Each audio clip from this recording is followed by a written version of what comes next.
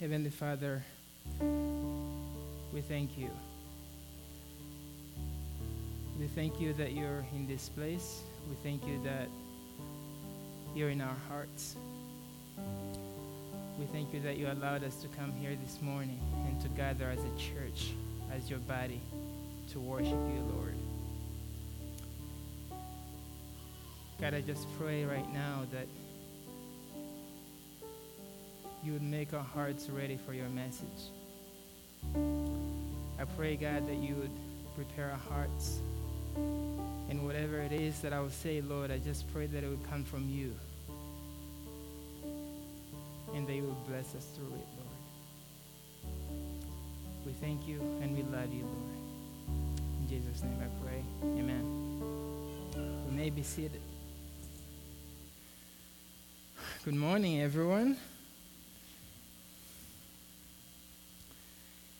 Well, if you're new this morning, my name is Jonas. I'm one of the pastoral interns here at Mercy Hill, and I'll be sharing the message this morning with you. I hope it goes well. It's been a long time since I preached. So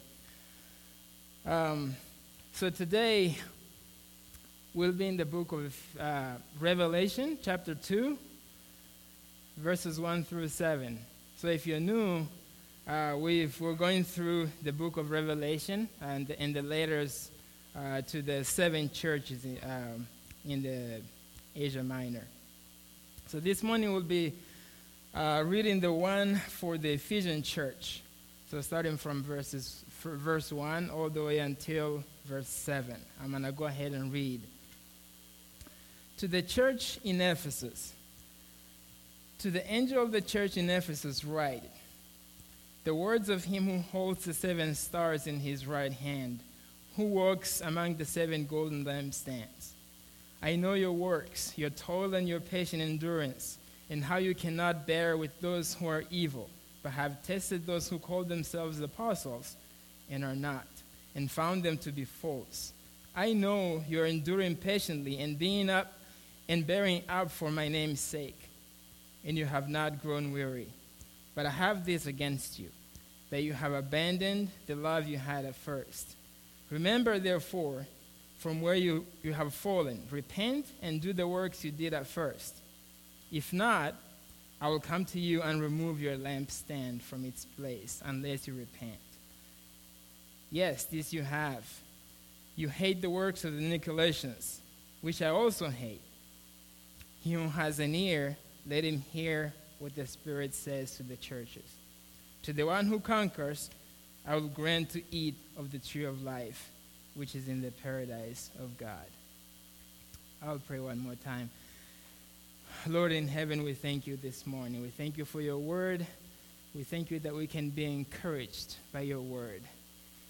I pray, Lord, that you will speak deep into our hearts this morning for your glory. In Jesus' name I pray, amen.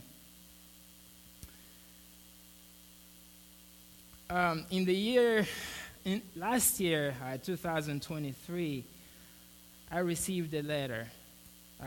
This was right after I became a United States citizen. It was, I believe, in the month of April or May, between those 2 months.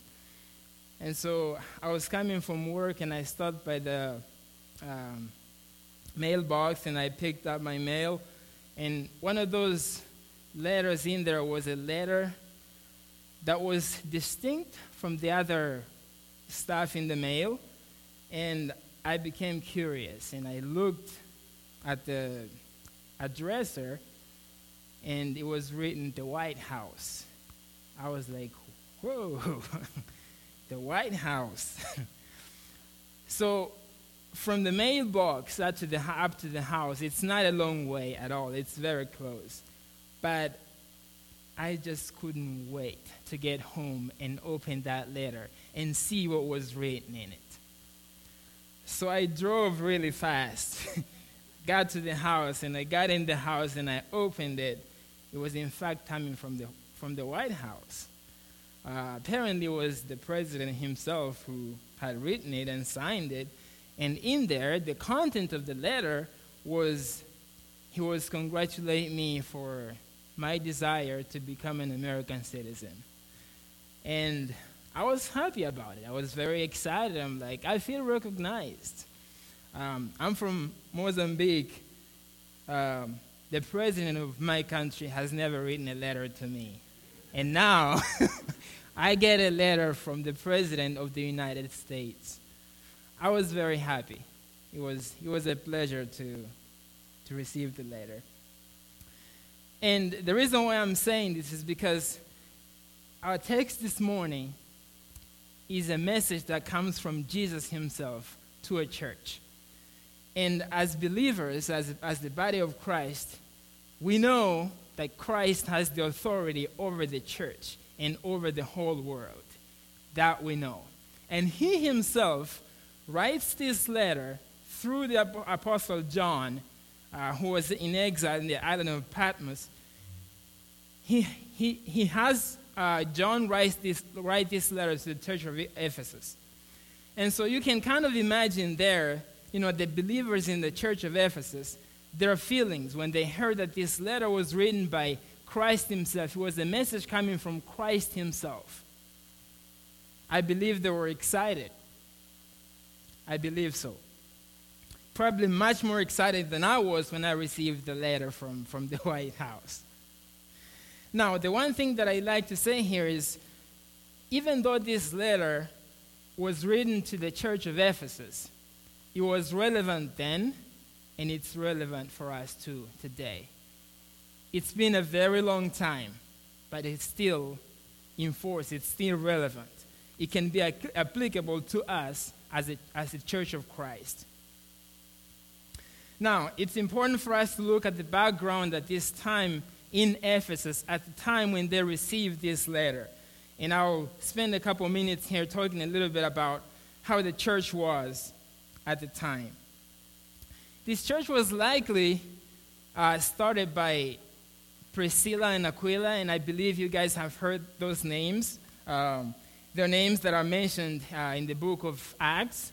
These are two believers. They're actually a couple that were taken by Paul to Ephesus, and Paul had left them there, encouraging the believers that were there. And he went on in his second trip, second journey, missionary journey. So Priscilla and Aquila are likely the ones that started this church. And there have been other leaders once it was established. And one of those is Titus. Not Titus, by the way, it's Timothy. Timothy himself was one of the leaders of this church. And also we have Apollo and we have John himself, who at this point in time, he was in exile in the island of Patmos because of persecution that the church was going through. Now, when you look at those leaders, when you look at that leadership, it's easy to know, if you know these people, if you know these names, it's easy to know that the church was not being charged with heresy. There was no heresy going on because those were really solid leaders. They preached the true gospel, the message of Christ himself. And in case there was heresy, it was easy for them to identify it, and we'll see that as we proceed in our passage this morning. That's one of the things that they're commended for. They knew the teachings that were not according to Christ, and they recognized them. And so they had a really good leadership. Leaders that taught the scriptures, really solid scriptures, really solid messages to the church. And the church was growing. It was growing. There was miracles and there were signs happening in the church. And in fact, in the book of Acts 19, we see a lot of things happening in the church of Ephesus, where one of those things was the fact that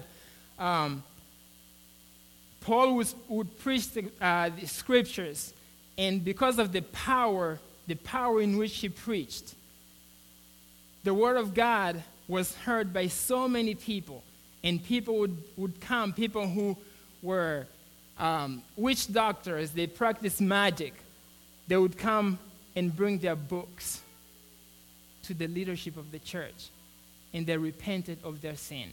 And that is the extent of the power that was there in the preaching of the gospel in the church of Ephesus. And so Paul was there. He was one of the leaders of the church. So there is no heresy here happening. No heresy at all. And in fact, even when I was growing up, I do remember one time there was a team of leaders and some believers that left the church that I was part of back in Mozambique. They went out to an area that was very Islamic towards the coast of Mozambique. And they got there and they preached the gospel. One of these times there was a witch doctor that was there, hearing the message that was being preached by the pastor. And he comes up to the front and he tells him, I am a witch doctor, and what you're saying here I've never heard before, and I want to accept this Jesus that you're preaching. And he repented. And later on, he took that pastor up to his house. So at his house, there was a little small house where he would treat his patients. There was a lot of evil stuff in there, things that he used, animal bones and stuff like that he used to treat people, things that he used for magic. And so he told the pastor, this is what I do, and this is where I perform my acts of magic and all that. And the pastor said, if you really, truly believe in Christ, we're going to burn this thing down. He said, yes, let's burn it. So they burned it. And while they were burning it, that very space, that very spot, something that happened there, it was unbelievable. Like people had never seen it. It was like a city while the flames were going up. It looked like a city with lights and roads and all that stuff. When he came and told the church back, the church that has sent that group, the church praised God. And we knew that that was not something that happened just for nothing. It was God himself working. And so it was things like this that were happening in Ephesus at the time, because people were listening to the gospel, hearing the gospel, and believing, and the church was growing. People were being saved, and the church was growing. In fact, the church of Ephesus started other churches around the area of Asia Minor. So this was a very solid church. They had a lot going for them. A very good church.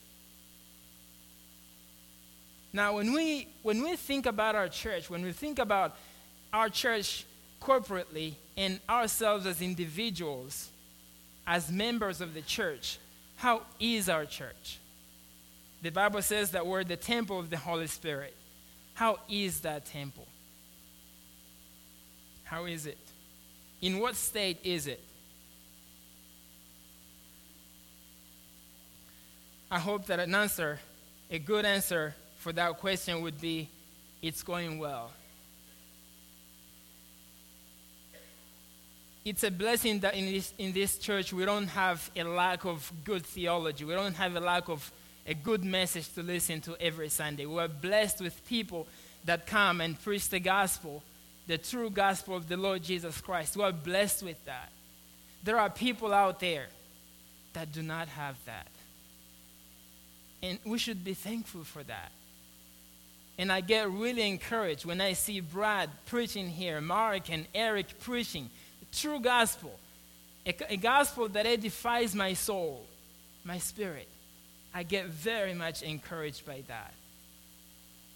It's great, and we should be thankful to God for that. It's a blessing. And so this is a church that is growing, as I said. And Paul himself, after spending about 2 to 3 years in Ephesus, and he decides to leave and go to other parts preaching the gospel. In fact, he was going back to Jerusalem. And he commends the church in his speech before he left the elders. the leadership of this church. He commends them.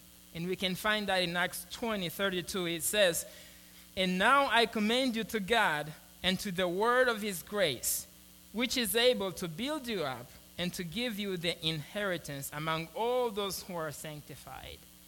And I repeat here right at the beginning, "And I commend you." This is a big deal. Paul knows that the church is going well. The church is growing. People are growing spiritually. He knows, and so he commends them. Which leads me to my first point this morning. And so when we look at this letter, the very first thing that we see right at the beginning from verse 1, it says, "I know your works, your toil and your patient endurance, and how you cannot bear with those who are evil, but have tested those who call themselves apostles and are not, and found them to be false. I know you are enduring patiently and bearing up for my name's sake, and you have not grown weary." So this is a commendation that Jesus himself is giving to the church. He's praising them for it. They're growing. They're doing a good job as a church in general. So we see their repetition, patient endurance, which we see enduring patiently, bearing up for my name's sake. You have not grown weary. Those are good signs. And like I said before, this is a good church, and they have so much going for them. And that should be an example as a church for us to follow. It's Jesus himself who says this. "I know your works." I know. And this speaks to his omniscience. He knows. He knows everything. He knows the bad, he knows the ugly, he knows the good in us, both as a church or as individuals. He knows us intimately. He knows our longings. He knows our prayers. If you have been praying for something to happen, Jesus knows that. Whatever it is, even if you haven't told anybody, but Christ himself knows what you're praying for. And please be encouraged that he can hear you. He can hear those prayers.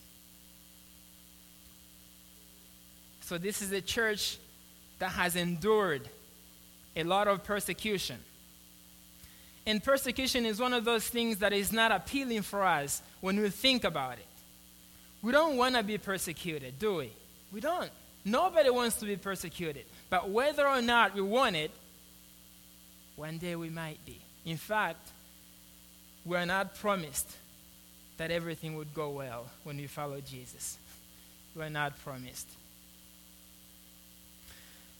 So the church in Ephesus was being persecuted. Some of the leaders were arrested. At least one of the leaders was even killed. He was murdered. At this point, John himself, who is writing this letter, who has written this letter, he's not in Ephesus at this time. He's in exile because of persecution. So you can see that probably they're concerned. They're concerned about what is going on, but they have endured through it all. So what happens is many times when we're persecuted, what we do is we tend to, our hearts go down. We tend to be discouraged by the persecution. But this church is patient and it's enduring. And this was during the Roman Empire rule. The Roman Empire, by the way, was not nice to the church. They were opposing the church in Ephesus. And it was actually the Roman Empire that was bringing all these persecutions towards the church. And so there was all this going on, and John here writes this message from Christ himself, commending the church for their patience, for their endurance, for bearing up for Christ's name, and for not growing weary. You're probably not going through any persecution at this point in your life, but I think we should all be prepared, because there might come a time in the future where the church in America might go through persecution. And so when that time comes, what's going to be our attitude? What are we going to do? Are we going to be commanded by God, by Jesus himself? Are we going to endure? This church remained faithful to the word. It remained faithful to God, faithful to Jesus Christ. And so they're praised here. They're commended by all that patience, by all that endurance. In the book of 2 Timothy 3:12 and 13, it says, "Indeed, all who desire to live a godly life in Christ Jesus will be persecuted, while evil people and impostors will go from bad to worse, deceiving and being deceived." That's scary, right? If you desire to live a godly life in Christ Jesus, then be prepared to endure persecution. It's not very comforting, is it? Is it? Not very comforting. Unfortunately, many times when we come to the knowledge of Christ, when we come to Christ, when we believe in Christ, we come with our own thoughts and our own ideas of what our life is going to look like once we believe in Christ. That maybe my life is going to be better. My life is going to change, to become even better than it was before. Or maybe I'm gonna get rich. I'm gonna start making even more money than I'm doing right now. That is not the promise of Scripture. It's not. It is not. In fact, it's telling us that if you desire to live a godly life in Christ Jesus, be ready for persecution. During COVID, I think it was in 2020, the church that my dad pastors back in Mozambique went through persecution, and it was bad.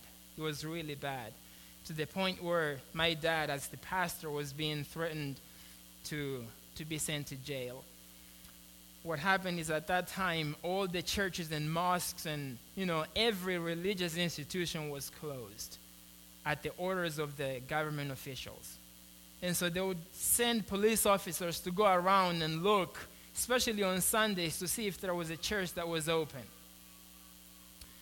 So while they were going around, if they found a church that was open, there were threats. And so one of these places they went to was the church that my dad pastors.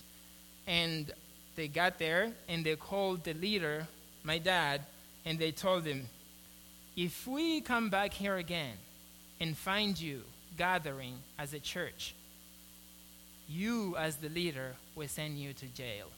And we're talking about an 80-year-old man here. So they did that, and the next Sunday, the church decided, well, this is just a building. We can still worship God, even if it's not here. So they left, and they went out to the bushes. They went to the woods, and they gathered there, and they worshiped God. They sung, there was a sermon, and they came back. Each one of them went to their houses.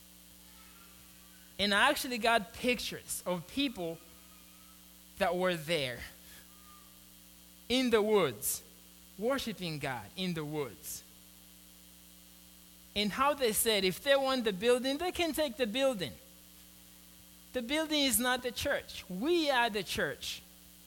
We are going to worship God anywhere.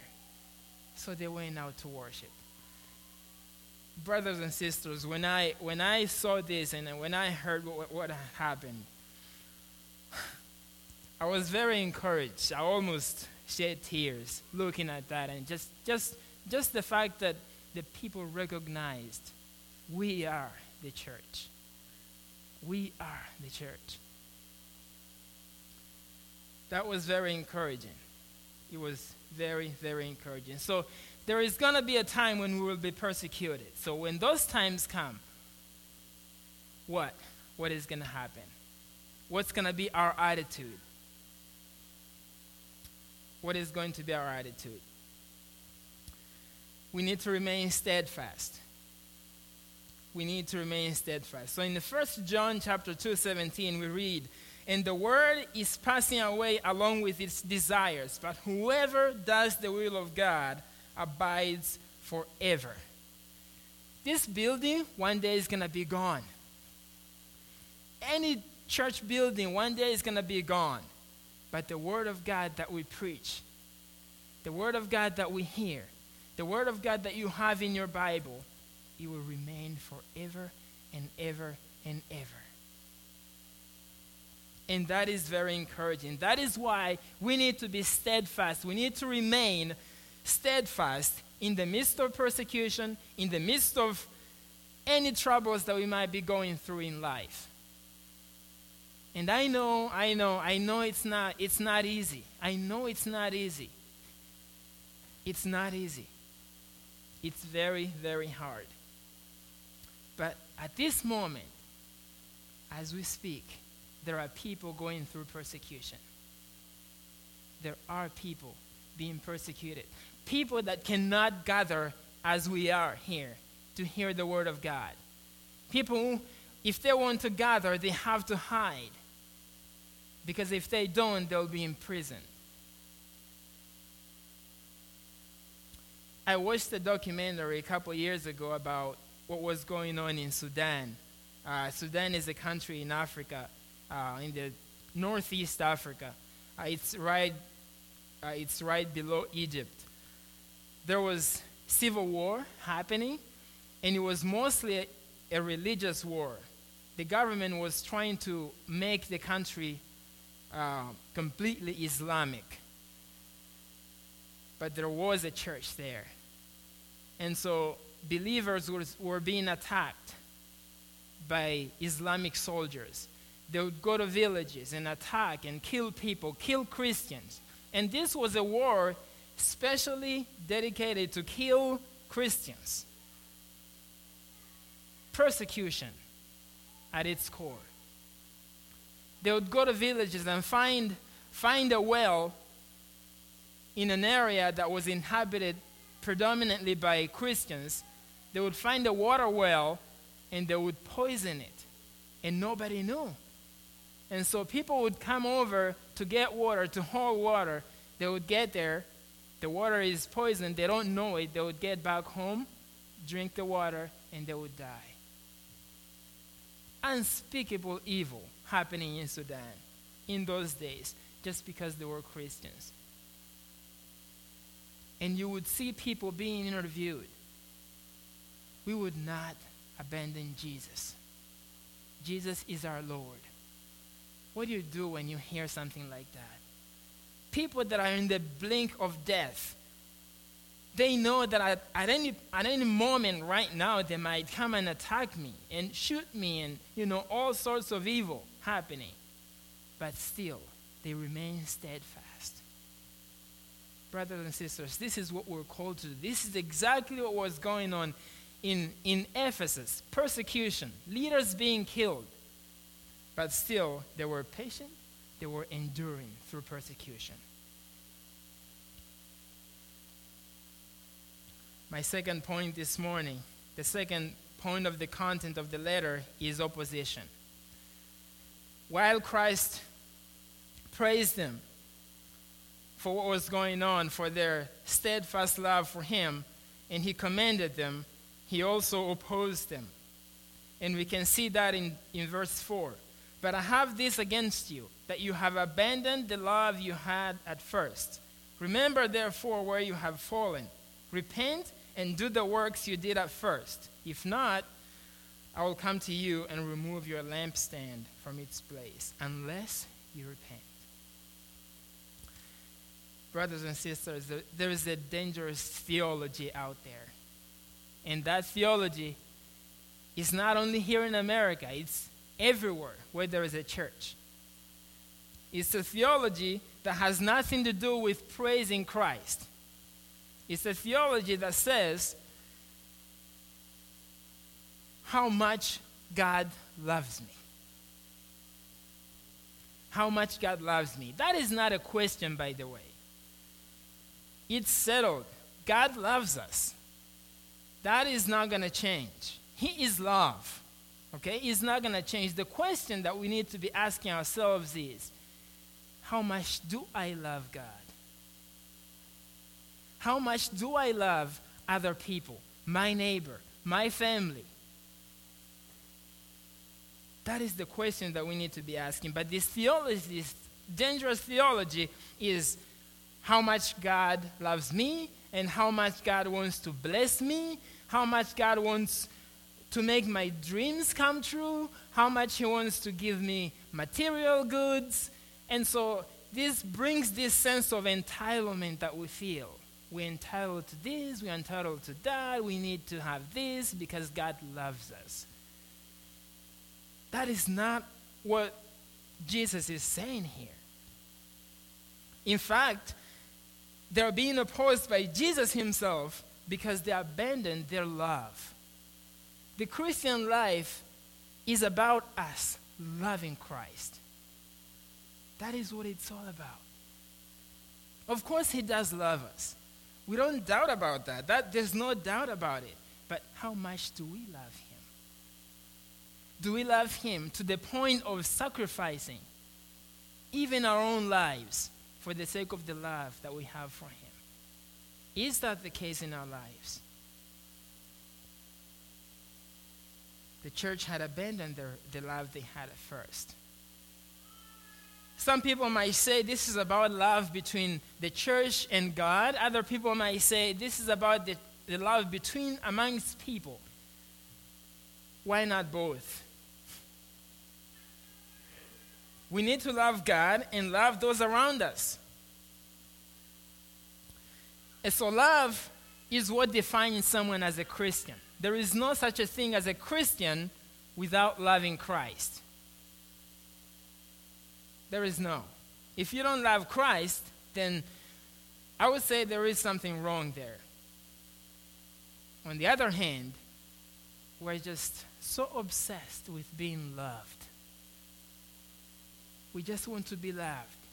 You would do anything to be loved.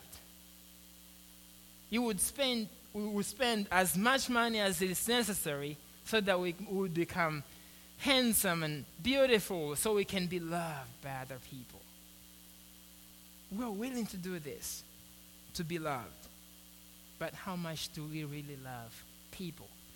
How much do we really love God?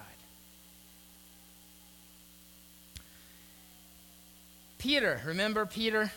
In the book of John chapter 21, I'm going to read it here. It's about Jesus himself. He said, when they had finished breakfast, Jesus said to Simon Peter, Simon, son of John, do you love me more than these? He said to him, yes, Lord, you know that I love you. He said to him, feed my lambs. He said to him a second time, Simon, son of John, do you love me? He said to him, yes, Lord, you know that I love you. He said to him, tend my sheep. He said to him a third time, Simon, son of John, do you love me? Peter was grieved because he said to him the third time, do you love me? And he said to him, Lord, you know everything. You know that I love you. And Jesus said to him, feed my sheep. So Peter was grieved because of so many times that Jesus asked him, do you love me? Do you love me? Do you love me? And this is because there is nothing that we will do for Christ unless we actually love Him. If you don't love Him, you're not going to feel you're not going to have any feeling to do anything for Him in your heart. And if you do it, even if you don't love Him, if you do it, then that is just for show. There is nothing that we can do that can even make Him love us just because of our actions. Nothing. The biggest thing is our love towards Him. Do we truly love Him? Do we love Him? And Peter was grieved. Peter was grieved. And this is how important it is for us to love Christ. Whatever it is that we do in our Christian life, it has to be motivated by our love towards Christ and not the other way around. Do it so that He can love you. That's not how it is. We are called to love the Lord. In Mark 12:30 and 31, we read, "And you shall love the Lord your God with all your heart, with all your soul, and with all your mind, and with all your strength." And the second is this: you shall love your neighbor as yourself. There is no other commandment greater than these.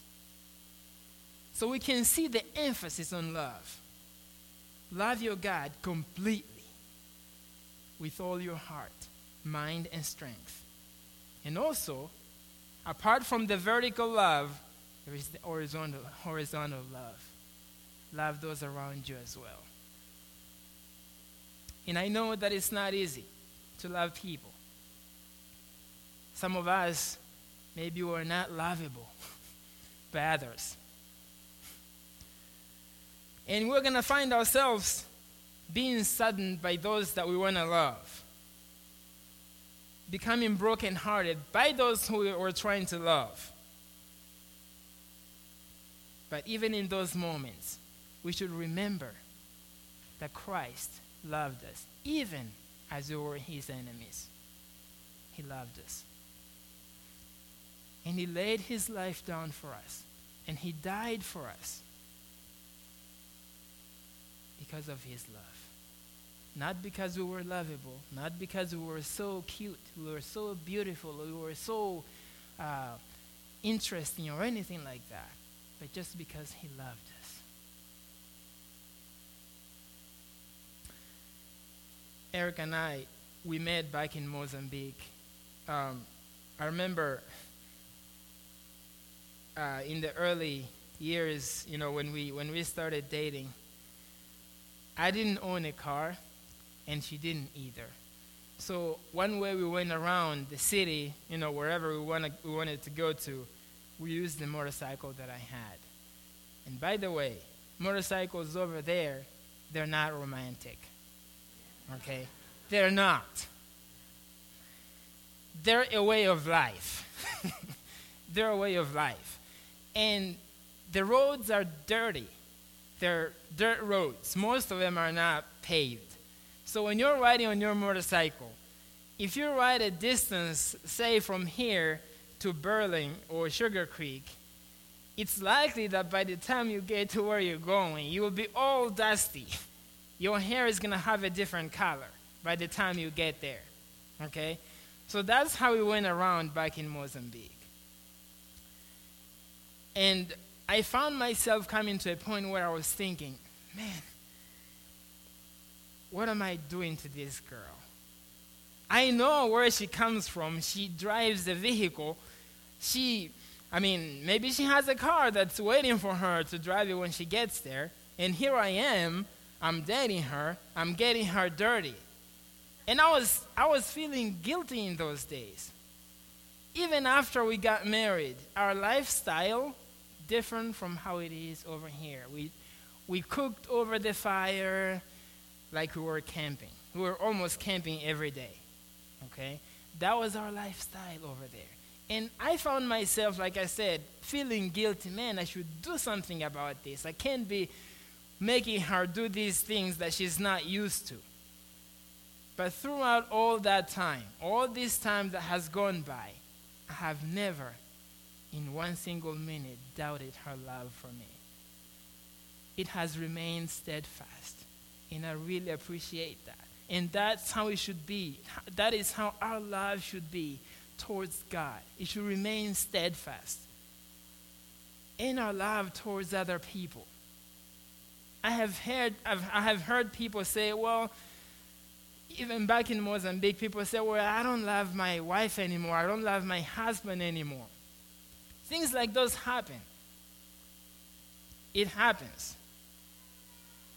But we're called to have a love that is steadfast towards God, towards Jesus Christ, and towards our neighbor, towards those around us, towards our family, our colleagues, everybody around us.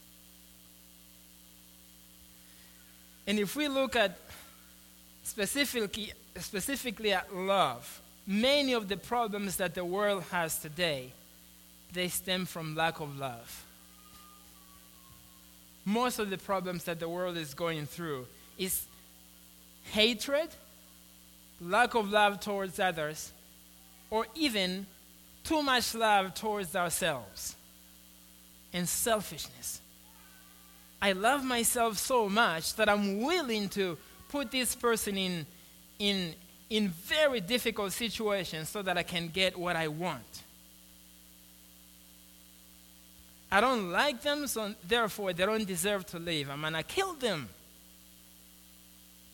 Things like these are happening in the world. Selfishness, too much self-love, hatred towards others. And that's what motivates people to do evil things. And I've been listening to this podcast about the rulers of the world, like Russians and the Germans and all those evil rulers that they rule those countries. And it's so amazing. On the negative side, the way they think,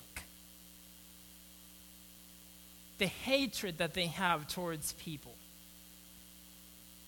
and the self-love that they have in their hearts, and their desire to self-aggrandize themselves, to elevate themselves to the top, and nobody else is worth anything but themselves. And that is the polar opposite of what the gospel is telling us. It's the opposite.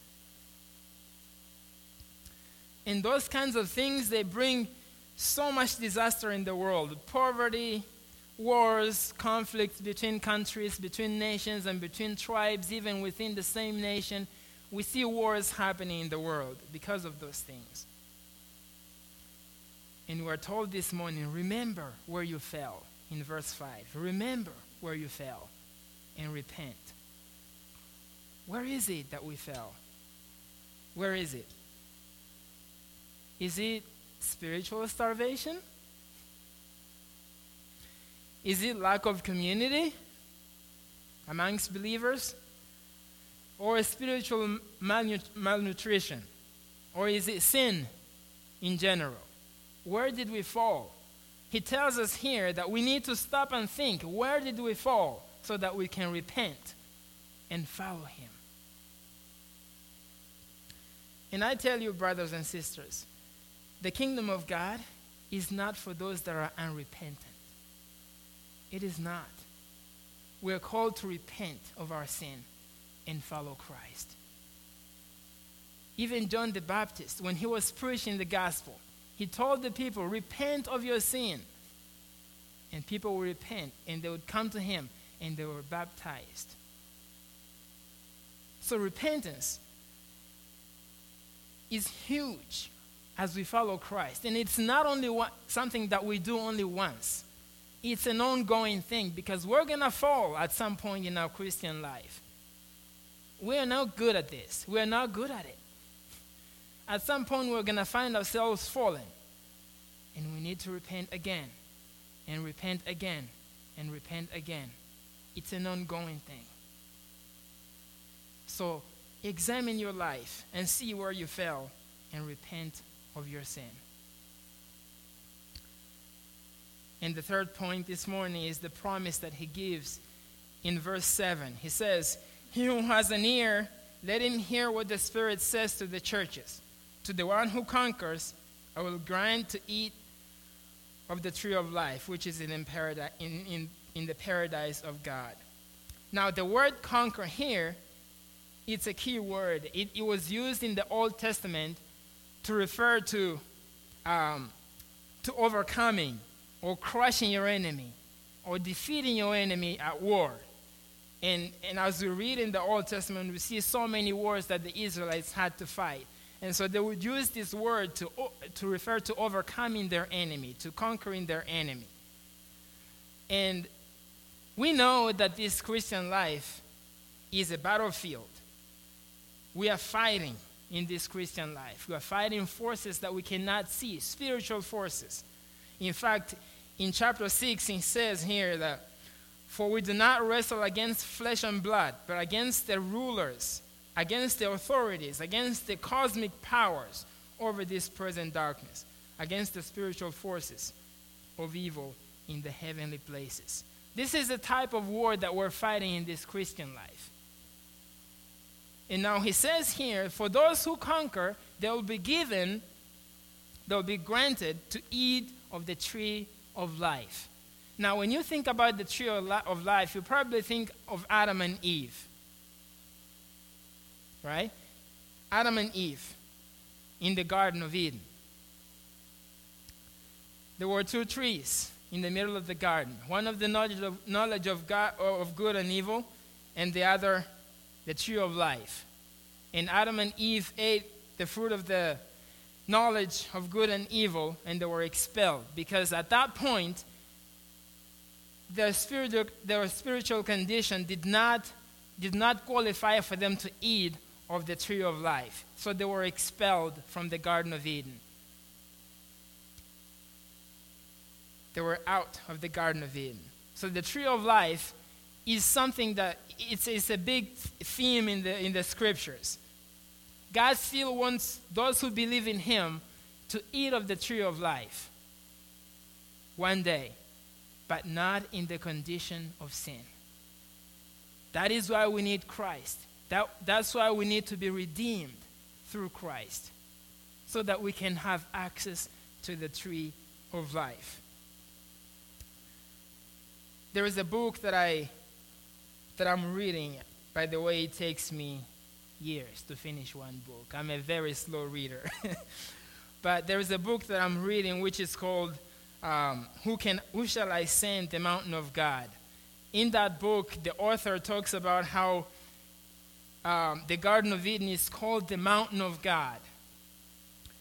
And it's God's vision for us to ascend into the mountain of God. But the one way we can ascend to that mountain is through the redemption that only Christ offers.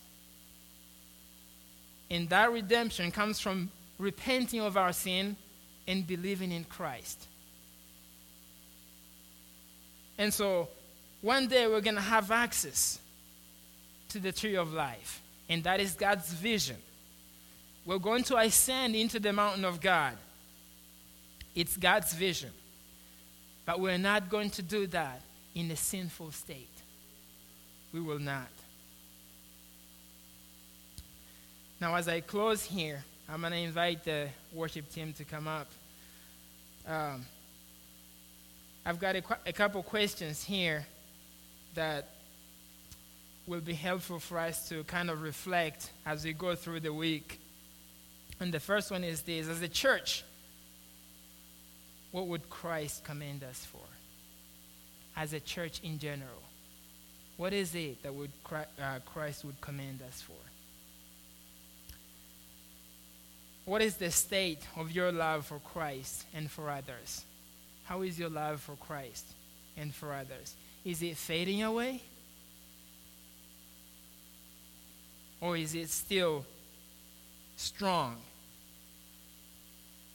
Is there anything in your life that you think prevents you from loving Christ or from loving others?